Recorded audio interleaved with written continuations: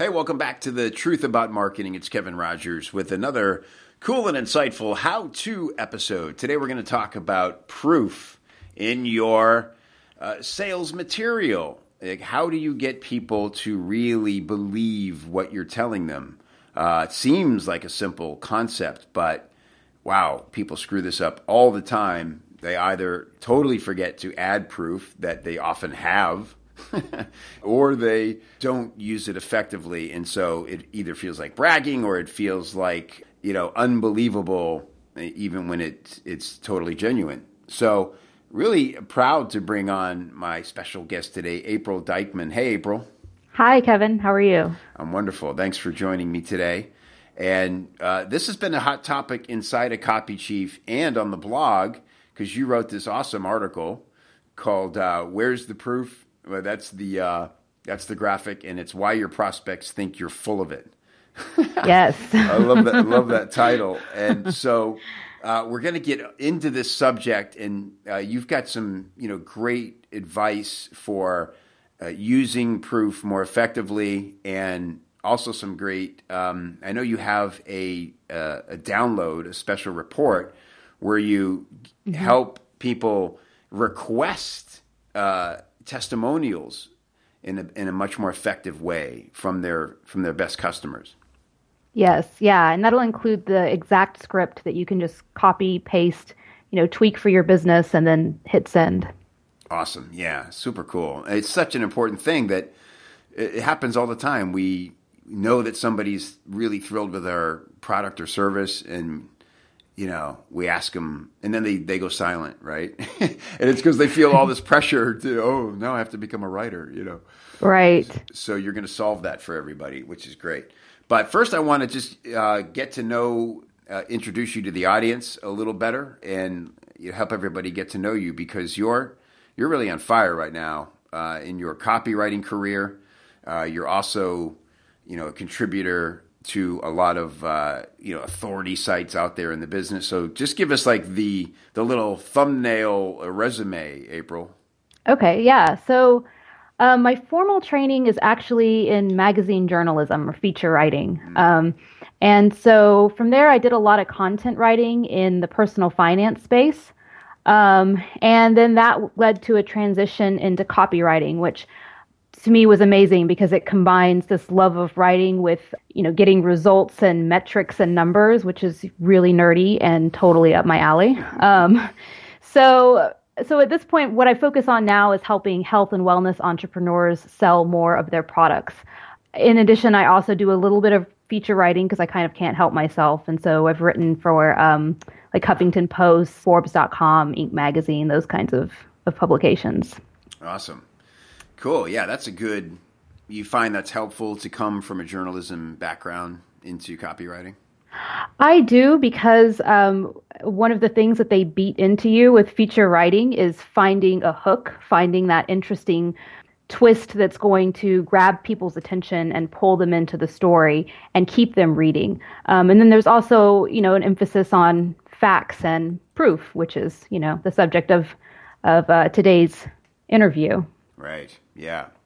So that's good. Yeah. I think I know a few writers who've come from journalism, and it's super helpful. I think obviously it teaches you to deliver on a deadline.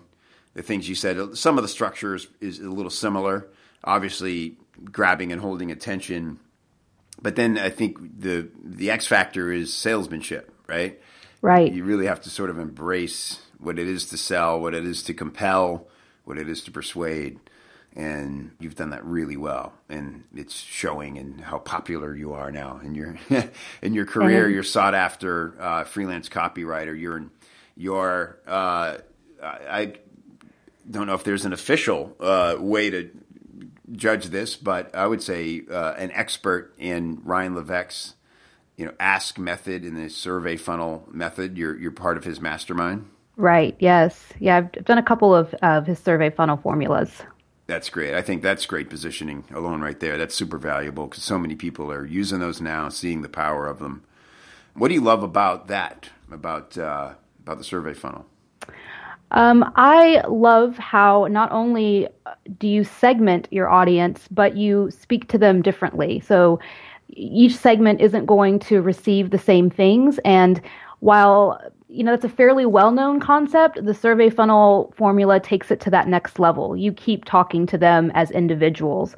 And it's so much more powerful because from the copywriting standpoint, any copywriter who's tried to write for an entire audience, the same exact message, knows how your message gets watered down when you're trying to write for everybody. Right. So I really like the power behind not only segmenting, but keeping them segmented throughout this entire process that he lays out. Yeah.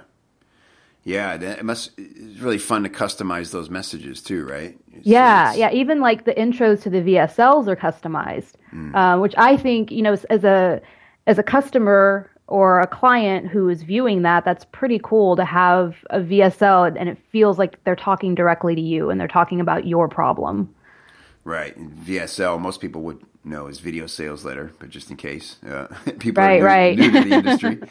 And I wonder how much you could continue segmenting, right? Like how granular ultimately, could you get based on people's behaviors or is there like a second level survey? Like once people have identified their certain avatar, is it ever get more granular from that? It can get pretty granular. I've heard of people they're called buckets in Ryan's formula. I've heard of people having as many as like 9, 10 buckets or as few as like 3 or 4. Mm-hmm. So how granular it gets kind of depends on the product. Right. Yeah, like how many different people could find different uses for it, that kind of stuff. Exactly. Interesting. Yeah, it really has revolutionized how we market in all kinds of good ways because we hear forever in copywriting, write like you're talking to your best friend or one person or one person would need this product. But even then, that's why we're converting. Like 1% is a really good conversion rate, right? Right. What if we're only that far from reaching 3 or 4 or 5%? If we have the ability to speak more directly to them based on what we know, and I think that's why Ryan's stuff is so successful. It's what he's out to do, right? Exactly. Yeah, because if you say write to one person, but you have different kinds of people in your audience, well, which one are you going to pick? Yeah. Really cool. I, took a few college courses when I was trying to figure out what I wanted to do. And so didn't do anything crazy like to actually, commit and go after a degree. But you're allowed to take a certain amount of credits before you have to choose a major and like become an official student. And so I basically took journalism courses because I knew I wanted to write, just had no idea how I could ever make money doing that. But right. I took a feature writing course. And so I'm curious, do you have a favorite feature piece that that you studied or you look to as just a work of art? I think the most influential thing that I read in my feature writing class was probably Stephen King's On Writing. Oh yeah. That's just a game changer. And I recommend that to anybody that wants to either improve their writing or he's a fantastic storyteller, obviously. And the first part of the book is about his journey as a writer. Mm-hmm. And being Stephen King, it's captivating. And then the second part of the book gets into more how he writes his first drafts, how he edits, and what his process is. So that one's huge. And then the other one that I really liked that I still have is a collection of the Pulitzer Prize winning feature articles. And that one was really helpful as well because it's just the best of the best stories of the year, right. All compiled into one book. Yeah, that's cool. Yeah, I tell you, what I love about the Stephen King book, it's better than my other favorite, which is William Zinzer's How to Write Well. Is that what it's called? Yeah, On Writing Well. On Writing Well, thank you. Right. And I found the principles were really in line, but it's Stephen King, right? Like you say, he's telling these amazing stories. I remember he talks about having that railroad spike above his desk with all his rejection letters, and it got so full that he couldn't fit any more on there. Yes. That level of dedication. And it's the first time I think I heard or read him talk about when he got hit by the van right on the side of the road, and that was gripping. Right. Yeah, highly recommend. And how Kingdom Hospital came out of that. Oh, yeah. Which was, yeah. And I'm a fan of his work. I can't say that it's not really my genre. I don't read a ton of it. But I recommend this book anyway. Even if it's not your kind of genre of writing, I still recommend On Writing. No doubt. You ever read Gay Talese? Had a great piece called Frank Sinatra Has a Cold. No, I've not read that. Yeah, check that one out. All right. That's one of my favorite features. It's all about Frank Sinatra, but I just love that title. Frank Sinatra Has a Cold. And can you imagine, think about, right, if you're Frank Sinatra, you cannot afford to have a cold, right? And he's so angry that he has a cold, and he's just, browbeating everyone around him. So he's like awesome. Extra hot-headed Frank Sinatra that day that he followed him around. So cool. Well, I wanted to talk quickly about, I thought this would be interesting, sort of gender in this business. I don't want to say it's a boys' club, really. It kind of is, though, right? I mean, it is. Yeah, direct response copyright. There's a lot of testosterone. One of my goals with Copy Chief was to just have a kinder, gentler forum. And it's not that we're all like putzing around in there, praising everything. I mean, we're honest with each other. But it just seemed like there were so many places online and Facebook groups where everybody was gunning for each other, and it didn't feel safe to post something for review or feedback, right? And it's a lot of testosterone out there. So how does that make you feel, or how do you approach that as a woman in this industry? Well, I'll be honest. When I started out, and I was seeing a lot of like in Facebook and other groups, there are these supposedly awesome copywriters, and they call themselves 6-figure, 7-figure copywriters, which honestly, I still don't even know what that means. Like, is that how much money they're making? Right. Is that how much money they made for someone else? I'm not sure. But I was really intimidated by that because I thought, wow, these people are amazing. And if I'm not doing 6-figure launches right now, then, I shouldn't even be taking on clients. What am I doing? And I actually read an article recently about this that talked about how women more than men tend to internalize and are more likely to fall prey to the imposter syndrome, which for me was very true. So for a long time, I was just kind of doing my thing, still feeling like I'm kind of an imposter here. Someone's going to find me out. I'm clearly not as amazing as these guys. But the more that I started taking on clients, the more I started hearing some of the backstories. So some of these awesome copywriters who didn't deliver on time during a launch or said things like, I'm a creative, you can't put me on a deadline. Oh, man. And so the more I started hearing that, the more I started thinking, okay, maybe this isn't true. This whole, these personas that people are putting up on Facebook and in other places. And so I think that was really eye-opening and incredibly helpful. Yeah. So you could start to see that, well, first of all, not everybody's what they say they are, right? Exactly. And did you also start to notice that, oh, wait, if I can hit a deadline, so if that's a problem, that's one advantage I have right there. Right. I remember one of my clients mentioning that. We were talking about, she's very good at marketing, and so we were talking about positioning, and she says, I know what you should position yourself as. And I was like, okay, what? And she was like, you do what you say you're going to do on time. And I was like, that's not even that's not a thing. She's like, no, trust me. Yeah, it is. So yeah, it was really just through working with clients, learning more about the industry and hearing things like that it started to open my eyes a little bit more. Very cool. And so I think you're very much yourself, so you don't feel like you've had to create some persona of tough chick or something, right? I mean, is it an advantage to be, but you don't work in primarily, you're not looking just to work with female clients or anything like that. you take what comes, and you can, like any copywriter, pride yourself on finding voice and adapting to the market and all those things. Yeah.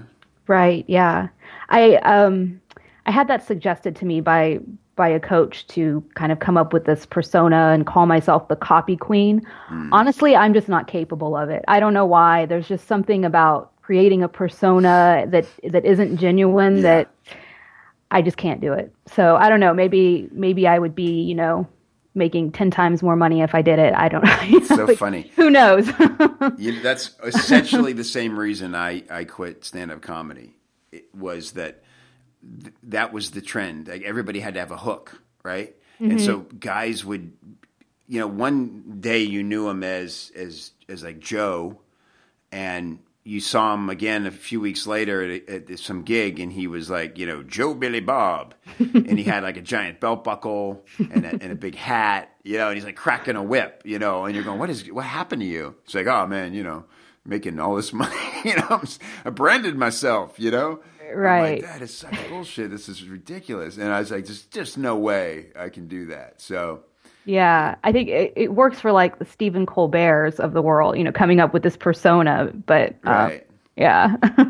Yeah. No, I think you just keep doing what you're doing, which is kicking ass for clients and, delivering on time and delivering great stuff. And I honestly think that's all any of us need to build a reputation. So cool. Well, and also specializing a little bit. And we talked about your specialist in the survey funnel, and then just you're also a great teacher, and you're teaching us how to market better. With this article here about proof. So let's talk about now proof and ways that people kind of miss the boat on it, and ways that little tweaks they can make that are going to quickly improve their conversions, their believability, which is really the foundation of a relationship, especially in the digital world where all anybody really has of you is pixels, whether it's video or whatever. So let's start talking about the yeah right test. What is that, and how do we perform it on ourselves in our copy? Yeah, so the yeah right test is if you take a paragraph or a line of copy or a bullet point, you read it out loud and you think to yourself, what would a prospect be saying? Would they be saying, yeah, right? How do I know that any of that's true? Why should I believe you? How do I know that studies really prove this? How do I know that you really have this experience? And so if you haven't proved that anywhere in your copy, then it doesn't pass the yeah, right test. So that's just saying something and, expecting it to be believed without any evidence. Right.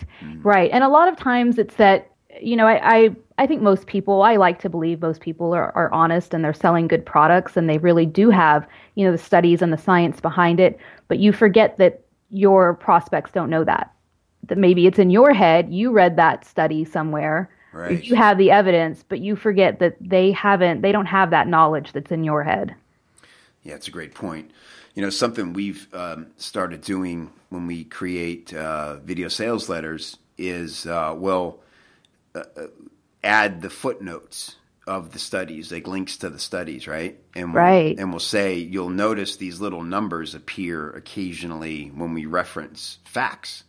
And that's so that we're not citing anything that only we believe, that everything we're telling you is based on, a study. And you can find those studies at the bottom of the page. And it feels. Can I ask you, do you do that so that it doesn't interrupt the flow of copy? Is that why you? I think we do it. It's one of those things we do in spite of the fact that it interrupts the flow, right? And so it can be a little clunky, but we think it's clunky in a good way because it makes people go, oh wow, they want to make sure I know that they're telling the truth. And they're telling me exactly how to go verify it, right? Mm-hmm. And so the other cool thing about it, I think the unintended value of it is that it makes people pay attention a little harder looking for those instances, right?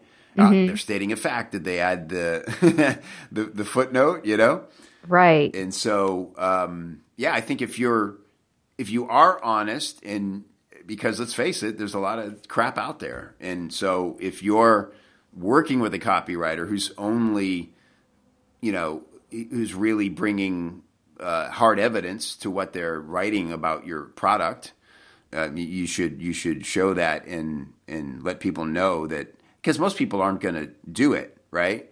Like most people wouldn't even notice that those footnotes are at the bottom to be clicked and verified. So Right. so we go out of our way to do it, even though it's like the first time we did it, we were like, it feels like we're breaking the fourth wall almost in a sense, but it turned out to be a good thing. Yeah. I also like that your footnotes would all appear at the bottom, so it would just be like study, research, clinical trial. Like they're all in one big pile where people can see all this proof. Right, exactly. That's cool. Yeah. Yeah, and the other thing about it is that if you do it, you can't turn it into a pitch either, right? Like it shouldn't be another sales letter. It should really just be the boring old study. Right. So cool. All right, so that brings us to another huge principle. And I think we hear this all the time, and people maybe don't know exactly what do they mean by that when we say show, don't tell. Right. Yeah. And so when you show and you don't tell, I mean, it's kind of confusing if somebody isn't familiar with it, because you think, well, don't I have to tell? We're talking about copy, we're talking about video sales letters. I mean, to an extent, of course, you're telling, but the idea is that when you use proof, you actually show them that what you're saying is true. You're not just telling them it's true. So if you use a phrase like studies have shown, experts say, in my experience, this gets results. All you're doing is telling them, I'm telling you that this awesome product is going to work for you. You're going to lose weight. You're going to feel better, whatever it is. But I haven't shown you. And so showing is where the proof elements come in. Right. So it's, just a really simple example would be a before and after photo of somebody who lost a lot of weight, right? Or got fit. Right. That would be visual proof. Yeah. Rather than just saying, it works. It really works, And just having people it's amazing how often you see this, right? Just really a sumptuous copywriting. Exactly. Yeah. Another one I've seen recently, I think I referenced this in the blog post, is I learned from the best. And then in the rest of the sales letter, there was no information. Well, who did she learn from? And it turns out she learned from some really amazing people. She had these great coaches. She was a doctor. So, I mean, there was, medical school. Oh, that's huge. And that stuff wasn't being highlighted in her sales copy. And so again, 100% honest, her product was fantastic. But when you just say, I learned from the best, people think, yeah, right. Okay. Who'd you learn from? Yeah. Yeah. That's another thing I think that people get caught up on is when they did create a great product and they're proud of it, they just think, well, any skepticism will be resolved when they get into the product and see how amazing it is. But you're not going to get that chance if you don't give the proof. They're never going to get into the product, right? So right. I think a lot of people want the product to speak for itself, which I can kind of understand. I mean, it always feels a little bit icky to try and sell yourself. And with this doctor, she had these great credentials. They were buried at the bottom of her sales page. And I think she just wanted it to be about her program and her solution, which is understandable. But when you look at it from the point of view of the prospect, you have to overcome a lot of skepticism. You need for them to know who you are and why you created this, why it's going to work, and why they should trust you. Absolutely. And I want to just commend you on your art skills as well, which are on display in the blog post. My father would be so proud. He's actually an artist. Oh, really? Yeah, Very yeah. compelling, yes. The article we're talking about here is at copychief.com. You click on the blog, and it's called, you'll see a big graphic that says, "Where's the proof?" And the title of the article is "Why Your Prospects Think You're Full of It." And I'm talking with April Dykman, who is a freelance copywriter. And we're talking about proof and how to make sure that it's in your copy on all levels, because people are really skeptical with good reason these days. And so, as April was just saying, what may feel like over-the-top almost like bragging or, we always hear this, make it about you, make it about them, not about you. But when it comes to proof, you needs to be in there. You need to talk about your credentials, and you need to show the proof of, the results that your product or service or whatever it is gets for people. So cool, April. This has been great. To wrap up, let's talk about the 3 ways that people can remove doubt and then insert more proof into their copy. Yeah. So the first thing that I always suggest is being specific. So in the example we talked about before where, that person said, I learned from the best, being specific means telling us exactly who you learned from. If you say you're going to lose weight, quickly, how much weight can they expect to lose? How quickly? One hint is that anything you can attach a number to, a dollar amount, a time frame, pounds for weight loss, is going to be a lot more believable. Mm-hmm. Great. So specificity. And we even talk about using specific numbers, right? Like don't round off the numbers. Right. Exactly. Mm-hmm. Great. Okay. What's number 2? Another one is to let your testimonials and case studies do the talking for you. So instead of saying this really works, it's proven, it's gotten results, or in addition to saying that, actually back that up with the proof and have your customers speak on your behalf. And this is really great if you don't want to, come off like you're bragging or promote yourself too much, then this is, even better for you because you're just going to let everybody else talk for you. And then photos or any kind of visual proof that makes sense to accompany those testimonials and case studies, be sure to include that. Mm-hmm. What about, you talked about working in health and wellness. Sometimes privacy is an issue. Yeah, so you definitely need to get permission before you use any kind of photos. Make sure that they're okay. Get that in writing. The photo release in writing. Yeah, sometimes I always say, I want the most information I can get about the testimonial giver, like first and last name, maybe even town they live in, or any other credentials or something. But there are times when privacy is an issue. And I think people recognize that if you're talking about, I don't know, like, a hemorrhoid relief, yeah, and you just use first name, last initial, it's a little more understandable, right? So, yeah, don't not use a testimonial in, deference to protecting someone's privacy. If they're okay sharing and would still like to maintain a little bit of privacy, just first name, last initial works fine. Right. And I would also say, even if you do have a product that might be embarrassing or that people may not want to admit to, you don't have to use their name, as you mentioned. I would just ask, because I've had clients who say, well, nobody wants to admit that they're using this product. And they go to their, a handful of customers who they know are really happy. And it turns out those customers were actually glad to participate. Mm-hmm. So, just using their last initial was perfectly fine, and they were happy to write a testimonial. So I would say don't necessarily assume that people don't want to give you a testimonial. Yeah, good point. Okay, cool. And what's the third way we can be more effective? The third thing is to read your copy, ideally out loud, and from your prospect's perspective. So, we hear a lot in online marketing, copywriting, that you should have a customer avatar.